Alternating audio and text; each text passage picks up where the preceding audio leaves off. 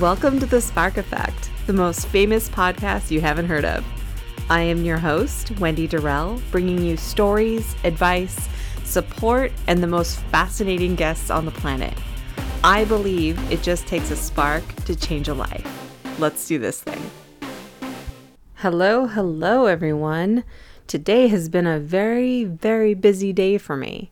This morning, before I got busy with all of my work, I was doing my general social media scroll, and two posts stood out to me because they were very similar. One was talking about how empty the trains are here in New York City because a lot of people have already gone on Christmas vacation. The other post was talking about how she was at the gym and it was also empty. And I think at the end of the year, every year, a lot of times we slow down. We're a lot more about vacation, enjoying the holidays, and slowing down. But for me, this year, I have sped up. I am full into my business. I've got, projects going left and right, and I love it. I've got everything juggling, but everything's coming together, and it's amazing and passionate, and it's wonderful. And I love talking to people that are just as passionate about their work as I am about mine. Today, I get to bring to you an interview by a guest who I admire so much and am lucky enough to be friends with. As I've gotten older, I have developed a greater appreciation for fashion and for my own personal style. It's coming slowly, but I definitely have a look, like a Wendy look, and I have things that I really like. I'm very into plain colors and simple. I like a pop of color. I like a brooch now. I know it's a little old lady, but I love it. And it was so nice to talk to someone who not only appreciates that and knows about it and is an expert about it, but also knows this whole other fascinating side to fashion I didn't know existed until I met her. Jessica is a fashion historian and archivist based in New York City. She's a master's degree in fashion and textile studies from the Fashion Institute of Technology and has nearly a decade of experience working in the corporate fashion industry. She's incredible. In her spare time, she's a pole fitness enthusiast and enjoys competing in regional pole championships. We'll also be discussing that. I hope you enjoy the interview as much as I enjoyed giving it, and that, like me, you learned something new about fashion today. I have to welcome Jessica to the Spark Effect.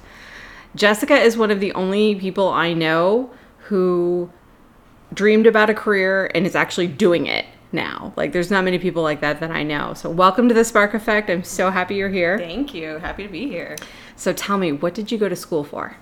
So my undergrad is actually in costume design. I had a minor in museum studies and art history, but I clearly very early on, learned that I wasn't really that interested in doing costumes for a career. I didn't want to create new items. I really wanted to take care of old things. So that was really, and undergrad is that's, I tell people that's okay. It's kind of for figuring out what you don't want to do sometimes. Well, sure. So I quickly learned that I really just was interested in fashion history mostly. So I was lucky enough in my last semester at my undergraduate, it was at Florida State. I got an internship at the Museum of London. I was studying abroad. Oh, wow. Which was totally incredible. And I remember, I'll never forget walking into the costume storage area the very first day I was there. And they had on the table one of Queen Victoria's morning gowns. And that's amazing. Right next to it was a history book with the page flipped open with a picture of her wearing it. Oh, and that was sort of like, okay, this is what I want to do. That's wonderful. How long was the internship? I was there for 4 months. 4 months. And I kind of can't believe that they let a girl from Florida with no background whatsoever in museum studies, like besides, just being in my program, they let me touch these objects, So neat. Yeah, so that really solidified for me what I wanted to do. So I was researching, after my graduation, I was researching graduate degrees in the field of fashion history, and I decided to apply to FIT, the Fashion Institute of Technology. And yeah, I was lucky enough to get in. The master's program is in fashion and textile studies. So the people who come out of the program are either textile conservators or they work in private collections or museums on the curatorial side. Wow. So, but you get training in both, and it's just a really incredible program. Is it like, because I know for like theater, like everybody knows everybody in that kind of industry? Is it like that? Yes, absolutely. It's a very niche field. We all kind of know each other, especially in the New York area. So yeah, it's definitely like that. You make a lot of connections really easily. Very neat. So that led you to becoming an archive manager. Correct. Yes. What does that entail? By the way, everyone, we have cocktails. You're going to totally hear ice every now and then. Cheers. I was lucky enough to get an internship at my current place of employment. It's at an American fashion brand when I was in the program at FIT. And yeah, luckily for me, a position came open afterwards. So internships are very important. I always like to stress that. You never know what's going to happen. But yeah, I'm basically in charge of a private fashion archive for a corporate fashion brand. And it entails inventorying garments. We have about 20,000 garments from the runway. Oh my goodness. Yeah, about 5,000 accessories at this point. So it's quite an amazing collection. But yeah, I'm basically in charge of the day-to-day operations. And it's you for this giant history. Yeah, I do. It is, our team is growing. Mm-hmm. And we do have a parent corporation. But yeah, it started very small. It was just me for a long time. And yeah, it's pretty incredible. And it basically acts as like a garment library for the design teams that work for the fashion brand. And do you guys pull things that are old and then bring them back? Yeah, sometimes they do that. That's actually become kind of a trendy thing lately with Fashion Archive. People are dipping into their archives. Fashion brands, in recent years have been looking back and kind of bringing back nostalgia. Like the 90s have come back. So there's been a lot of like 90s capsule collections and things like that. So yeah, that's definitely... I have seen this. Yes. The 90s are back. Some of them I'm like, no, don't do it. Right, yeah. So it's definitely become a thing, but that's great for people like me because that's job security right there. People are always wanting to look back, and especially people of a certain age. The ones who are buying the clothes. Mm-hmm. People love nostalgia. They love to remember, like, we like to make fun of the 80s, But we all loved them, right? Exactly. So definitely. There's always that nostalgia factor that definitely gets across. What goes into like preserving the garments? Because as they get older, I'm sure that there's some sort of process that you have to do. Yeah, so garments, like a certain temperature and humidity. Mm-hmm. So that's really the most important thing. Even in your day-to-day life, I always try to tell people, like, storing their wedding gown, for instance, don't wrap it in plastic and put it in a cardboard box. It's probably the worst thing for it. I know so many people that have done that. Yeah, so that's kind of the worst thing for it. So let it breathe, Right. Try not to store it in an attic or a basement because there's fluctuations in temperature and humidity. Sure. Garments can take, I think, they're pretty robust. They can take a lot as long as it doesn't fluctuate a lot. So it's important to just have it stable. But they like, 70, 72 degrees, 55% relative humidity. So it's kind of a science. It sounds like wine or something like that. It's like yeah, I mean that's just true. There's people who are like painting and conservationists have certain criteria, and so do garments. But people, we're still struggling to like show people that like these are like works of art. Right. Fashion archives are definitely becoming more trendy, but in order to stay around for hundreds of years. Is there like a digital archive of this stuff too, so that you can look back? Yes, we are very fortunate to have been able to digitize our collection. So we do have a repository basically on the internet that all of our associates that the company can access, which is really incredible. That had to be a huge job. It was, especially with the advent of digital, and like, before it was all, film and things like that. Right. And so it was all like hard copy. Right. So I'm sure that it was like, were you involved with archiving all of that stuff? Oh yeah. It was basically, everything that I learned in my graduate program, I used on a day-to-day basis. So that's always really rewarding when you use what you learned and paid for to go to school, and you use it on a daily basis. So yeah, it was a huge project, but worth all the pain. Do you ever get like a call like, Jessica, I need this piece from this year for this celebrity or politician. They want to wear something from this period of time?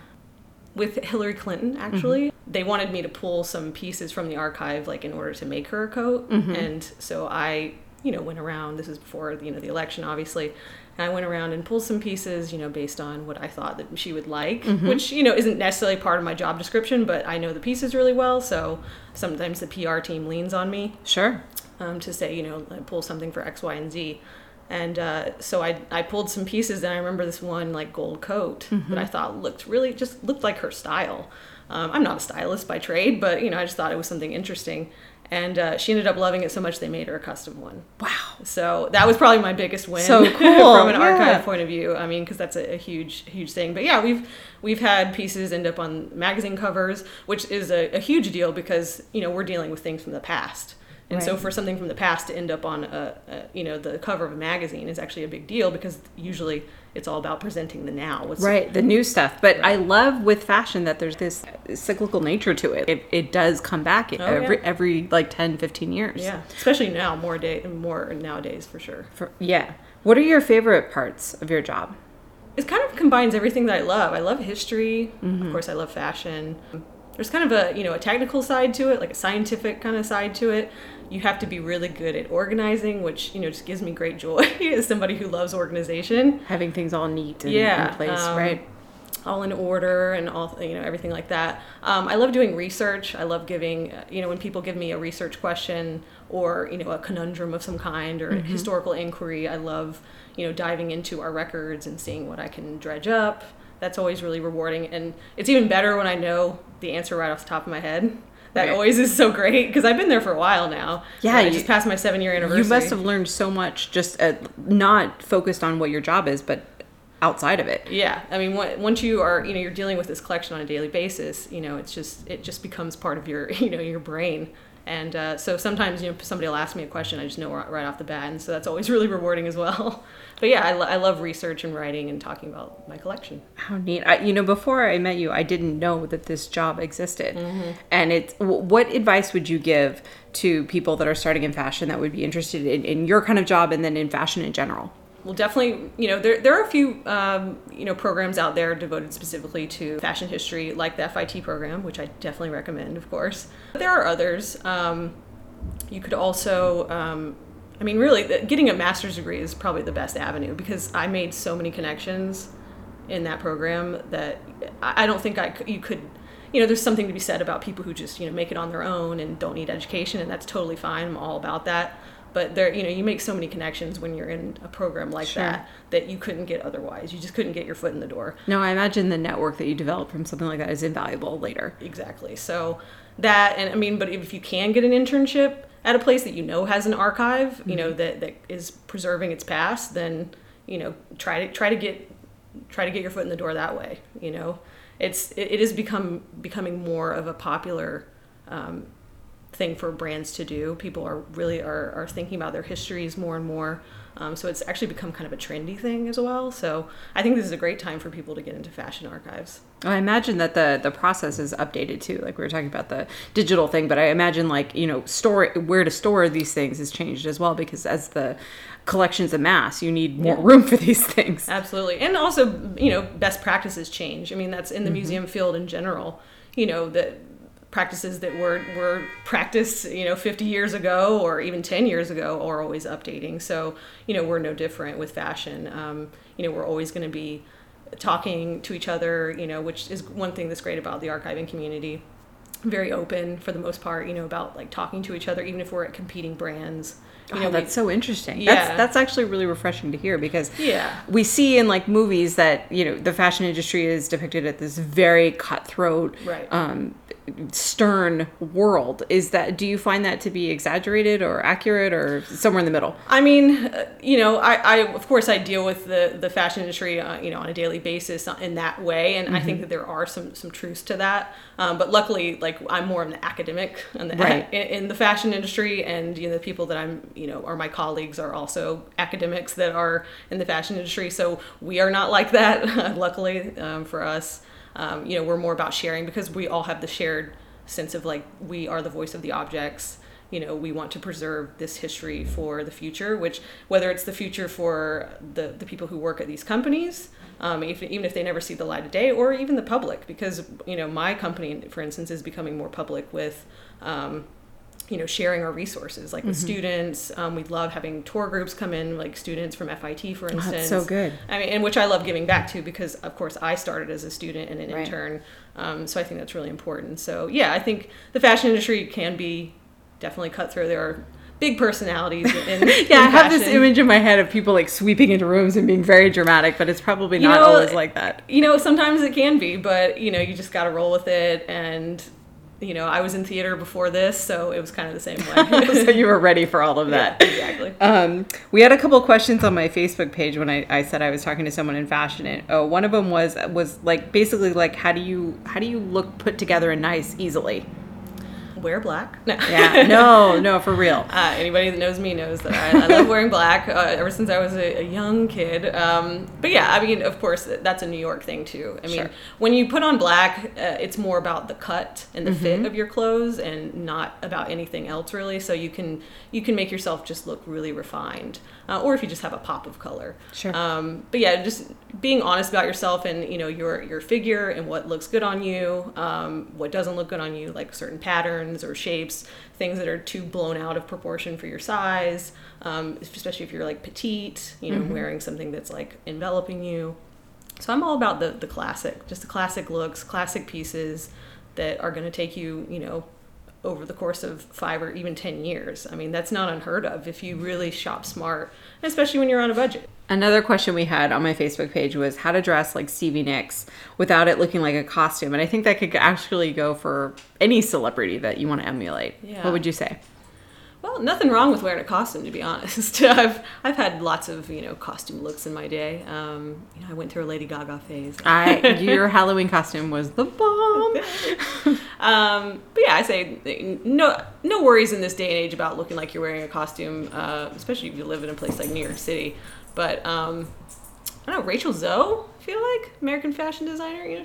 That's a good. I feel like that's her personal style. Could be she's like got that updated, that wispy, like long maxi dresses, flowy look going. Yeah, so maybe look into her style and kind of emulate that. But otherwise, rock yourself. I Rock your bad agree. self. What do you wish more people knew about fashion or the fashion industry or appreciated about it? A lot of hard work goes into it. I mean, I know that there are a lot of people who think that fashion is super frivolous, but a lot of hard work goes into what you see on the runways, whether or not you think runway fashion matters. And it's a lot of people who devote their lives to it and take it very seriously. But fashion can help you understand, what's going on.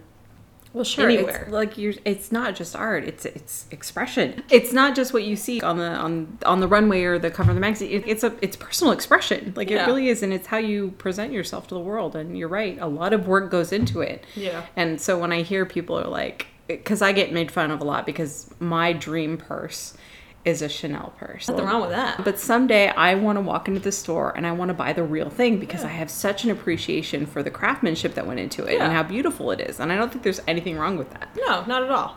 It's not, people can have that opinion. It's frivolous. It's more representative of a society and culture than a lot of people give it credit for. And maybe it's not entirely discernible until 10, 20 years later. It's hard to know in the moment, like what the significance is. But, we know from looking back in history and looking at the fashions, and a lot of times fashion predicts certain things. Like great examples before 9/11, not to be a Debbie Downer, but there was camo on the runways.